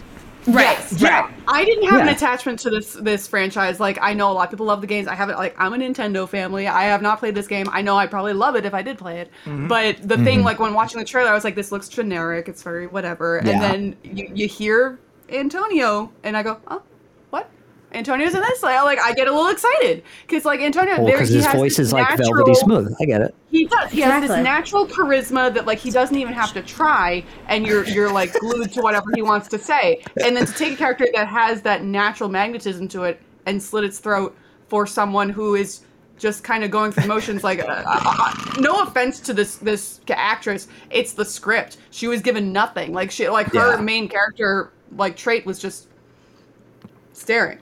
Yes. Her thing was staring, 100% staring. But she didn't have, like, actual emotions or anything. It was just, I will kill you. No. It felt like a lackey that was promoted to a villainous role. At no point did we understand the dynamic. Which is unfortunate because she's a really good actress. But that's. Wait, you're talking about the girl in Sabrina, right? What? You're talking about the girl in Sabrina. Or the other one. I haven't seen Sabrina. I will pull up her name. Okay, her name is Patty Gabrielle is the actress. Girl with the hair. With all the knives. Yes, that's her. She's in Sabrina. She's fucking fantastic in Sabrina. She's an amazing actress. And that was the only thing. It was like, she's so good. Like, you're underutilizing her. She has a very intimidating presence. They just give her nothing to work with. Yeah. So it's like... Yeah, that script gave no one to work with. Like, no one anything to work with. Yeah, it's bad. I agree. So anyway, spoiler alert over. Sorry, spoiler alert over. But the thing is, as far as it being a video game adaptation, I don't think it's a good adaptation of Uncharted all that much, except for that third act. That third act felt like, oh my god, we're finally getting the adventure aspect, but just everything leading up to it did not feel like a memorable movie. Like, I walked out of that, and we saw it on Thursday. We saw it 3 days ago. I cannot recall a single plot point in that movie all that much. I only recall, two ships colliding into each other. Oh, Antonio, something happened to this character, and then this happened, and then this happened, and then that's about it. And honestly, to me, here's the thing: Antonio is not a character in the game at all. No. Neither is Tati Gabrielle? Yeah, neither is her character at all. This is Tom right now, literally just like, We've been having far too many drinks, guys. Yeah. But the thing is, for anybody that's going, oh, you're just angry that they didn't do the characters exactly the same. No, they don't exist. They don't exist. And then the thing is, when I heard that Antonio was going to be a character in this movie, I was excited about it because it's something new. It's something that you're. No, but see, I was afraid because Hitman's wife's bodyguard wasted him too. And I was like, So I was like, I have a feeling he's going to get wasted again. And my suspicions were correct. But even though every time he says something, I just think of like a Latino soap opera where he's like, Maria, mi amor. How much is he paying you? Also, I have to ask, like, because as someone who doesn't play, I didn't play the games. It was very clear that there was a cameo from the game, but because it was so, it felt like it was so shoehorned in. I'm like, it's a game though. No one, unless you play the game and you know like who voices the characters, like this isn't gonna hit home for most people. It just felt so shoehorned in. So I don't know as people. Okay, I just want to know as a perspective from someone who has played the games, but just from like if you go opening weekend. Clearly there's fans of the game there, and like you can just, it's one of those subtext things of like, oh, so that's a guy kind of thing. I'm like, and in my back of my mind I'm like, oh, that's nice that they give some, because that's, voice actors tend to get like the shit end of the stick, honestly. Like when you look at the Sonic the Hedgehog movies and everything like that, absolutely, just like they do fantastic work, and then when it finally is being broadcast to a bigger audience, they don't get chosen, so it's a little sad. But like, I appreciate the nod, even though I don't know him personally, but I was like, I can understand that's clearly the guy. So yeah. Oh yeah. Well. Let's just frickin' say it, Tom. Yeah. I mean, Nolan North, when he appears in this movie, I'm like, that's Nathan Drake. Holy crap, there he is. Like, you know what? He doesn't look half bad on screen right now. He could have totally done it. He could have been a henchman or something. Yeah. No, like if they made a movie of this, maybe like 10 years ago, he could have easily played Nathan Drake, but because he's not like a big name movie wise, they probably wouldn't have picked him. Yeah. Which, oddly enough, you want to know a fun fact about Nolan North for trivia? He actually started off his career as an ADR. Like, you know how, like, sometimes the movie stars people, like, movie stars, whenever they need to do ADR for their movies and stuff like that, Nolan North has a particular talent for imitating Christopher Walken, and the thing is, he's actually the guy that they call when Christopher Walken is not available for ADR, because he does a spot-on Christopher Walken. Really? I didn't know you could legally do that. Good to know. I mean, if you get Christopher Walken's blessing, it's like, don't have to come to the studio. Yeah. Sure, go for it. Yeah, he's pretty much made most of his voiceover career as an ADR person, and the thing is, he does a really spot on Christopher Walken. I'll send you guys that link in a little bit. But for all the audience that doesn't know, it's an IGN video called Nolan North Does Hollywood. That's it. There you go. Sick. Okay, but yeah, I mean, I totally agree with you. I mean, I feel like we're all on the kind of the same page about this one. I mean, Nancy and Jenna, you don't really have a lot of experience with the games, obviously, so you're kind of going to this in a better position, I think, than people who, like me and Andres, who have played the games. So, like, you're probably finding a little bit more enjoyment in it. You don't have, like, an attachment to certain characters or how they should be portrayed or certain storylines, this, that, and the other thing. But for me, like, I'm not usually one of those people. I hate being one of those people like, oh, well, this is how the book was, and then the movie didn't do this, or this is how the game was, and the movie. It's very hard, hard not to keep that turned on when you're watching the movie. And I know Andres and I, we were very apprehensive about seeing this movie because we love the games and we think that they're great, and that honestly, in my opinion, they're definitely ripe for like the silver screen. Like they could absolutely be great movies because there's great stories, great characters, like great action sequences that could be done really cool on the green, on the silver screen. But this movie it feels generic. That's what it does. That's like the biggest crime that it commits, that it feels generic. It feels bland. It feels mediocre. And that's not what the games are. I mean, Tom Holland is a great actor and he's given it his all. I was very impressed with his physicality in the movie and the charm that he brings to the role, but he never felt like Nathan Drake to me. He just didn't. He never felt like Nathan Drake. Mark Wahlberg 100% did not feel like Sully. And then that freaking mid-credit sequence where he's like with the mustache, I was like, get out of here. I was like, just freaking leave the room. I don't want to see you with the mustache. But here's the thing. Ruben Fleischer has a habit of post-credit sequences that have really bad hairstyles. So bad. Woody Harrelson in Venom. That fucking didn't work. He corrected it the second one. He didn't direct the second movie. I know. Andy Serkis directed Venom 2. I know. I'm just saying they at least in general corrected it. Yeah. They were like, that's shitty. We're doing better. Yeah. But by correcting it, they're just going to go back to the way it was. So why even bother making it? Yeah. But real quick, so this is a question for Nancy and Jen. So the thing is, with a video game adaptation, one of the things it's supposed to be entertaining. But ultimately, what it's supposed to do is it's supposed to get the audience to be like, oh my God, I've never played that game. I'm going to go play it. In all honest reality, would you play the game, Nancy, and would you play the game, Jen? I already answered no. Oh, damn. Jen. Yeah, for me, like, honestly, this was a very generic film. Like, I understand, like, right now, it doesn't have a lot of competition, so I expect it to do very well. And it might squeak out a sequel. Clearly, they think they're going to get... It's actually done pretty well in its opening weekend, so we might get a sequel. Which is weird. By all means, go ahead and throw your weight around. But, like, for me, like, my biggest problem with it was, the storyline. I appreciate the opening. That is clearly how they treat the games, of cutscenes, of, like, get you hooked on an action sequence, and we'll build in some stuff, and we'll get back there. But for me, the in-between, that first act is boring as hell. Like, it took way too long to actually get to the adventure. Yeah. I'm like, I've seen National Treasure. I'm all in for this. Like, you don't need to explain it to me. Just get to it. Like, it took me until Mark Wahlberg goes, I'm literally in a Pizza Hut right now, to, like, get excited about, like, actually going on an adventure. That was my favorite part of the entire film. And I think, have you guys... Sorry. Well, have you guys ever played Myst? Yes. I played a little bit, yeah.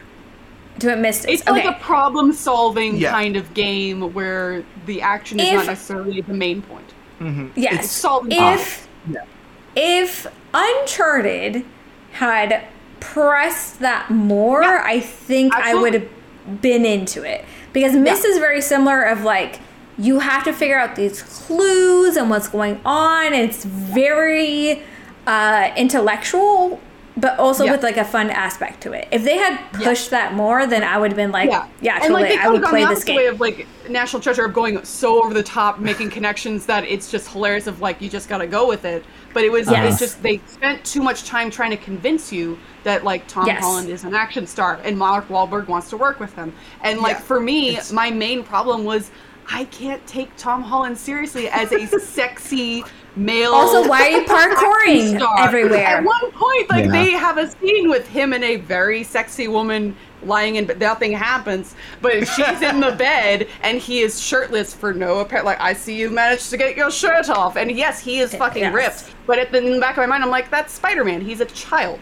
I am not going to. And I need to know. And I need to know where he learned to parkour. Like. You're a smart, intelligent person. How did you randomly learn? Very athletic. No, not Tom Holland. To his defense, like, hey. No. Not Tom Holland. Not Tom Holland as an actor. Where did this character randomly learn to parkour all of a sudden? Like, they showed him. That's actually like kind of a trait of the character. He can do a lot of shit. Oh yeah, right. But that wasn't in the movie.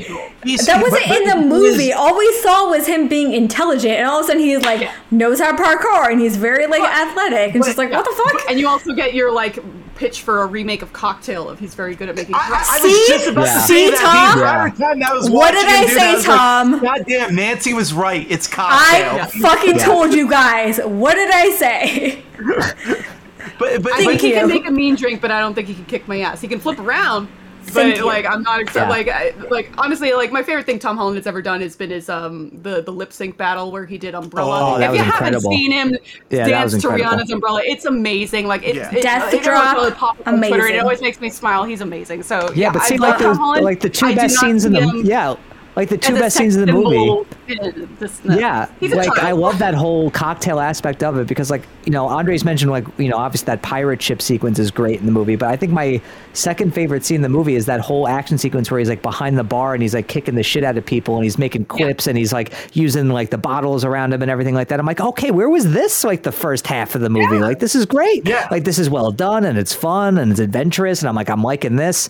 And then it just kind of like deserts that until like the whole pirate sequence and the whole adventure aspect just kind of is really underwhelming. Tiny taste of like Last Crusade when they go to a church and everything. I'm like, oh, we're trying to find X marks the spot, but it's not as clear cut as that. They made it a little too complicated for no reason. It's like which Tom, you would agree with me that they actually really leaned to the puzzle element of this game. Of the games, but the problem was that we didn't care. We didn't give a shit about the characters. No, it was like, let's move along. Nope. So let's move on. Because they totally rushed the whole Nathan-Sam relationship. Yeah. Oh, yeah. No, absolutely. And Nancy, to answer your question about where did Nathan Drake learn how to do all this parkour? It's there in the game. It's there in the game in a 5-minute sequence in the games. So how hard would that be to transcribe? It's just wasted time and wrong aspects. It's just wasted time, and also I don't know how Ruben Fleischer keeps getting work in Hollywood. I'm sorry. I have such a stick up my ass for everything Ruben Fleischer has done. It's gonna be okay. It's going to be okay. We're going to get through this. You just need to breathe. It's going to be okay. But speaking of video game adaptations, this is obviously one of them, but they're notorious for not being good. There's not really a ton of good ones. A lot of people say there still hasn't been a good video game adaptation, but my question to this group is, what is your favorite video game adaptation? I think we all have one at least. Let's start with Nancy. What's your favorite video game adaptation that you've personally seen? I mean, guys, there's only one correct answer to this. Can we all just say it all at once? Come on, guys. No, but what if we're all on the wrong page? I don't think we're on the same page for this one. I feel like we might be on the wrong page. I feel like we're on the wrong page for this one. I don't know. I feel like me and Andres might be on the same page. Maybe. But for me, there's only one correct answer for this. Okay. And that is Super Mario Brothers. Yes, I love Nancy. Thank you. Tom has left the chat. That is it. You can't argue with me. Correct answer, but it's, if I'm going to be honest, the one I enjoy the most. Okay. Exactly. Right. I'm not saying, but I like it. I'm not saying it's the best one. I am saying it's the most enjoyable and correct one. Yes, I will say that. It's the most fun. For all the fans of Super Mario Brothers, I'm going to pitch you. No. I'm going to pitch you a drinking game that I've told this to somebody, but for every time that John Leguizamo screams the word Daisy, you take a drink. You will be messed up by the end of that movie. And I appreciate it. One line throughout the entire movie. Daisy! Okay, I was like, you know what's really funny though? Okay, we were watching Harry Potter recently, I think back at home, and the Harry Potter's aunt, I was like, I know this bitch from somewhere. I was like, where else is she from? And Eric's like, no, she's not really from something, blah, blah, blah, blah. And I was like, no, I know her from something. I was like, she's in Super Mario Brothers. I was like, she's fantastic. She has the best performance in it, honestly. I love her in that. So good. So good. Super Mario Brothers is so absurd, but it's so amazing. They take everything from the game and try to shoehorn in to the movie, and I appreciate it. In no way that matches up with the game at all. They're like, and the Goombas don't look anything like in the game, but I still appreciate it. Fucking Yoshi's in it. Doesn't look anything like in the game, but I still appreciate it. They have the little bombs. Amazing. They're so cute. He has a little Nike sign on his shoe. They're so Love small, it. but they're so small, and that I love that everybody knows exactly what they are. And then like literally, there's the one cab driver that like he's like, oh shit. Yes, love it. Oh, but like the so jump good. shoes are really cool. Oh yeah, I wanted those so bad. Yes, like, that's how I got to get to school. Good. Yeah. So that's my pick. That's all my right. So favorite. Super Mario Brothers for Nancy. All right, Andres, Favorite. Jen, what do we got? Jen, what do you have? I mean, I was gonna say Super Mario Bros. There's something about Bob Hoskins. He's just like a big warm hug. Whenever I see him, so good. So I do really enjoy that film. That's probably the one I enjoy the most. But like in terms of actual adaptation that I think did justice to the games and everything, and is also a watchable film, is probably the new version of Tomb Raider of what's her name? Alicia Vikander. I had a feeling you were going to say that. That is very good. I believe, it's a good I believe one. that she could do this character. Like, I hope that she gets another outing. Probably I think she not, is. Yeah, I think they're making another one. It's been a while. They've completely canned it after the box office.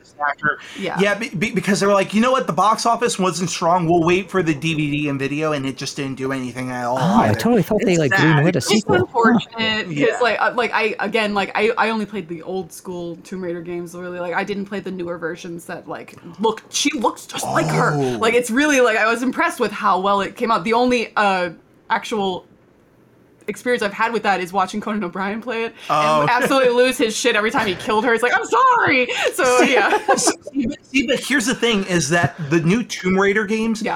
If they are kind of not necessarily clones, but they're inspired by Uncharted. Yes. So that's the thing is that they wanted to give her a more realistic, hard edge and everything, and be her like an actual woman and not a boxy fucking mess. But yeah, like I'm excited. I would love to see her get another chance at it because it's hard to see like an actual action film with like a female star like that's like both intelligent and sexy and kick-ass and everything. So like I enjoyed that film. I'm also a fan of the Sonic the Hedgehog movies. I'm excited to see Seki Knuckles. So yeah, like I didn't. They're not lining up with the games too well, but like I enjoy seeing Jim Carrey just let off the leash and do whatever he wants. And I love how. My favorite part about that is I had a lot of fun. Do I look like Idris Elba tweeting out like, "Hey, it's not Needles. sexy. It's not going to be sexy," and everyone's like, "You fucking liar! Your voice is just sexy. You can't not be sexy. It just is. It just is. Deal with it." Yeah. So I'm excited. Cool. I mean, Jen, I'm going to steal one of your picks. This is what I was going to say. Like my favorite. I mean, I really have pretty much hated every video game adaptation except for this one, and my favorite is honestly Sonic the Hedgehog. Like honestly, like, you hated Super Mario Brothers? Wow. I'm not into that movie. I'm sorry. I can't. I'm so sorry. I know you guys are going to cry later, but like pray for me. It's going to be okay.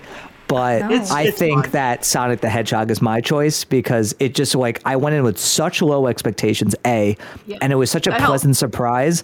And I felt like it captured the spirit of like that character and kind of like the goofy nature of the games. And then casting Jim Carrey as Dr. Robotnik was a stroke of freaking genius. And it got him to be like the classic Jim Carrey from like the 90s, which I loved because Jim Carrey will always and forever be like my favorite actor in general because he just makes me laugh and just like fills my heart with glee every time I see him on screen. So to see him channel his goofiness again is fantastic. The sequel looks great, and I just felt like I laughed constantly during that first movie, and I had such a good time with it. And I left there thinking, wow, in a million years I never would have thought that a Sonic the Hedgehog movie would have been good, but here I am wanting a sequel and welcoming it, and I couldn't be more pleased with it. I'm amped for the sequel. And thank God they fixed his teeth. Yep, just saying. That is true. I would still love to see the original cut. Like I'm someone that wants to see the cat's butthole cut. That's why Did you see Eric's tweet when he compared Sonic the Hedgehog before it was re-rendered to Robert Pattinson's like doing that on the trailer for Batman? I have not seen that. I'll have to find it. They have the same teeth and it looks so fucking hilarious. It's amazing. My God. But it's I mean, goodness. Wait, what were you going to say something, Andres? No. He's ready to say like the correct answer. So I'm just kind of shocked that none of you have brought this one up. And like, I know every time I bring this movie up, people just go, "You know what's coming." All right, oh God, I'm being true to myself. Okay. You're being true to yourself. That's fine. I respect that. But for me, my all-time favorite video game adaptation, I need to pronounce the title correctly. Mortal Kombat! Yeah, there it is. Oh, fair enough. Fair enough. Okay, fair enough. Mortal Kombat. The original or the remake? Yes, this is the original. Okay. 1995. Yeah. Yes. Okay. The I was like, original wait a Mortal minute. Kombat. Okay, fair enough. That was really fun. But for me, that one it wasn't necessarily true to what the game was, but also it captured what the spirit of it was. You just wanted to see really high karate. You wanted to see really fun action sequences. Over the top action sequences. And who would have known? Yeah, who would have known? Which was called, which apparently they had to fight for. Yeah, they had to fight for really much. And the thing was that they barely got a chance to get that through the finish line, and then when it came out, it like platinumed right off the bat, and it was played in like dance clubs for like literally 3 or 4 years. Not? Yeah, it's so catchy. But the thing is, for me, Mortal Kombat, Paul Anderson really got exactly what the games were all about. They weren't too overly gory. It was just fun enough, and honestly, to this day, like, the original one is a lot more fun than watching the new R-rated one, which I enjoyed the new one that came out last year. It's just different tones. Yeah. Kano's the best thing, which shouldn't be the thing, but... Oh, yeah. Yeah. I just feel like they're so different tones, it's almost like comparing apples to oranges. Like, Yeah. But for me, that's the epitome of, like, that's an adaptation. That's taking something that we all know and doing something a little different with it, but the differences that are brought to the movie are actually positive differences. You know what? We're not going to get the gore, but we're going to get really great karate sequences. And that's my personal pick. And Mortal Christopher Kombat. Lambert, so I never heard Oh God, his raspy and Goro. voice. Oh my God. But yeah, I think all these choices are fantastic. I mean, video game adaptations, they are very hard to get right. I think we can all attest to that. It's not an easy thing to do, surprisingly. A lot of games are ripe with good material and characters and story, but we don't really get a lot of good ones. But I think if you watch any of these, minus Super Mario Bros., that they might be pretty good and they might be enjoyable for you. I like it. Yeah. Oh, okay, Andres. Jeez, so I'm on an island. Got it. I'll shoot up a flare when I have a chance. Go watch Mortal Kombat Island. Go watch the Snyder cut of Super Mario Brothers. Oh, I'm not kidding. I don't even know what that there is a director's cut for Super Mario Brothers that got leaked out on Vimeo. Oh God, and it's far better. I'm about it. Jesus. Okay. All right. Well, you've heard it here. There's a director's cut of Super Mario, but that nobody asked for. That nobody asked for. But as always, everybody, thank you for tuning in to another edition of Film on Tap. We hope you enjoyed the show, whether you watched it or listened to it. And of course, let us know in the comments if you enjoyed the episode. What's your favorite video game movie? What did you think of Uncharted? What do you think of these trailers we talked about?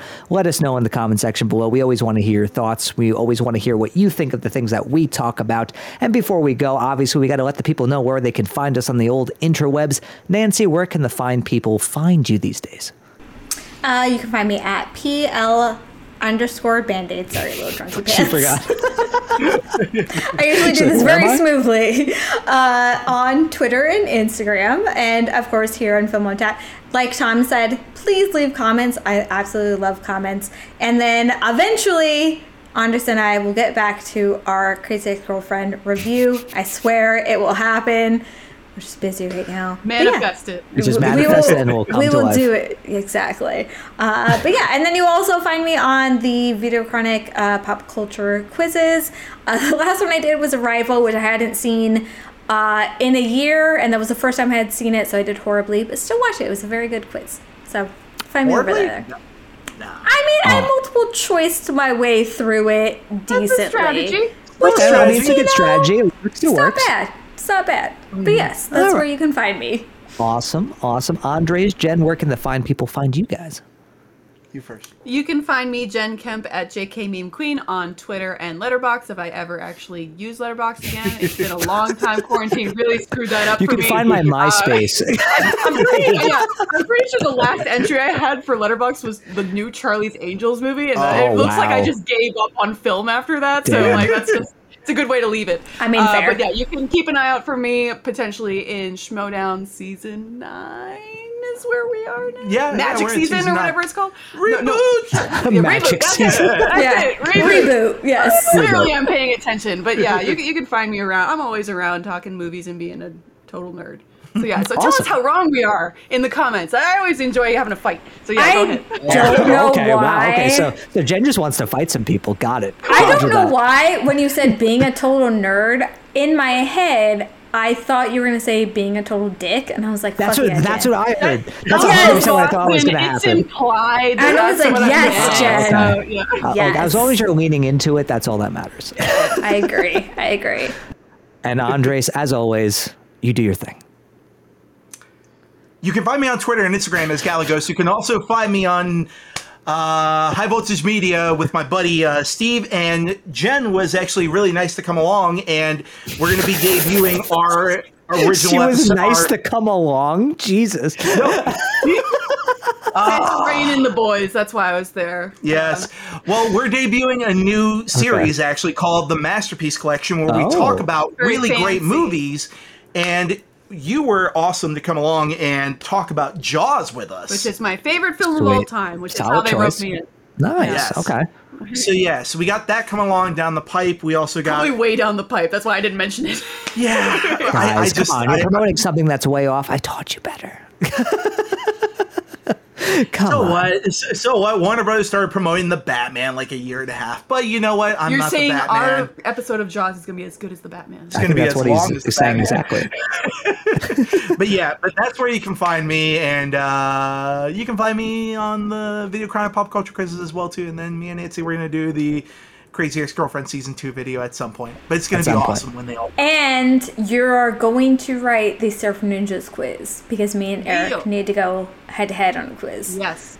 Oh yeah. I've already got questions. Sibling rivalry. Absolutely. Look at that.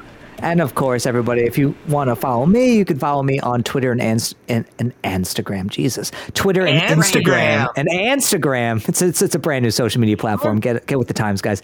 You can follow me on Twitter and Instagram at Tom Chattelbash. You can follow me on Facebook at Chattelbash Reviews. You can find me on YouTube at Chattelbash Reviews, and you can also find me here, of course, on the Film on Tap podcast. Links to all of our social media platforms are in the description of this video, as per usual. Thank you for tuning into a brand new episode of Film on Tap. We hope you enjoyed it. Thank you for tuning into yet another episode of this wild, crazy show where we've got the tap that never runs out. We'll see you in the next episode. I hope you guys enjoyed it and have a great rest of your day. See you guys. Cheers.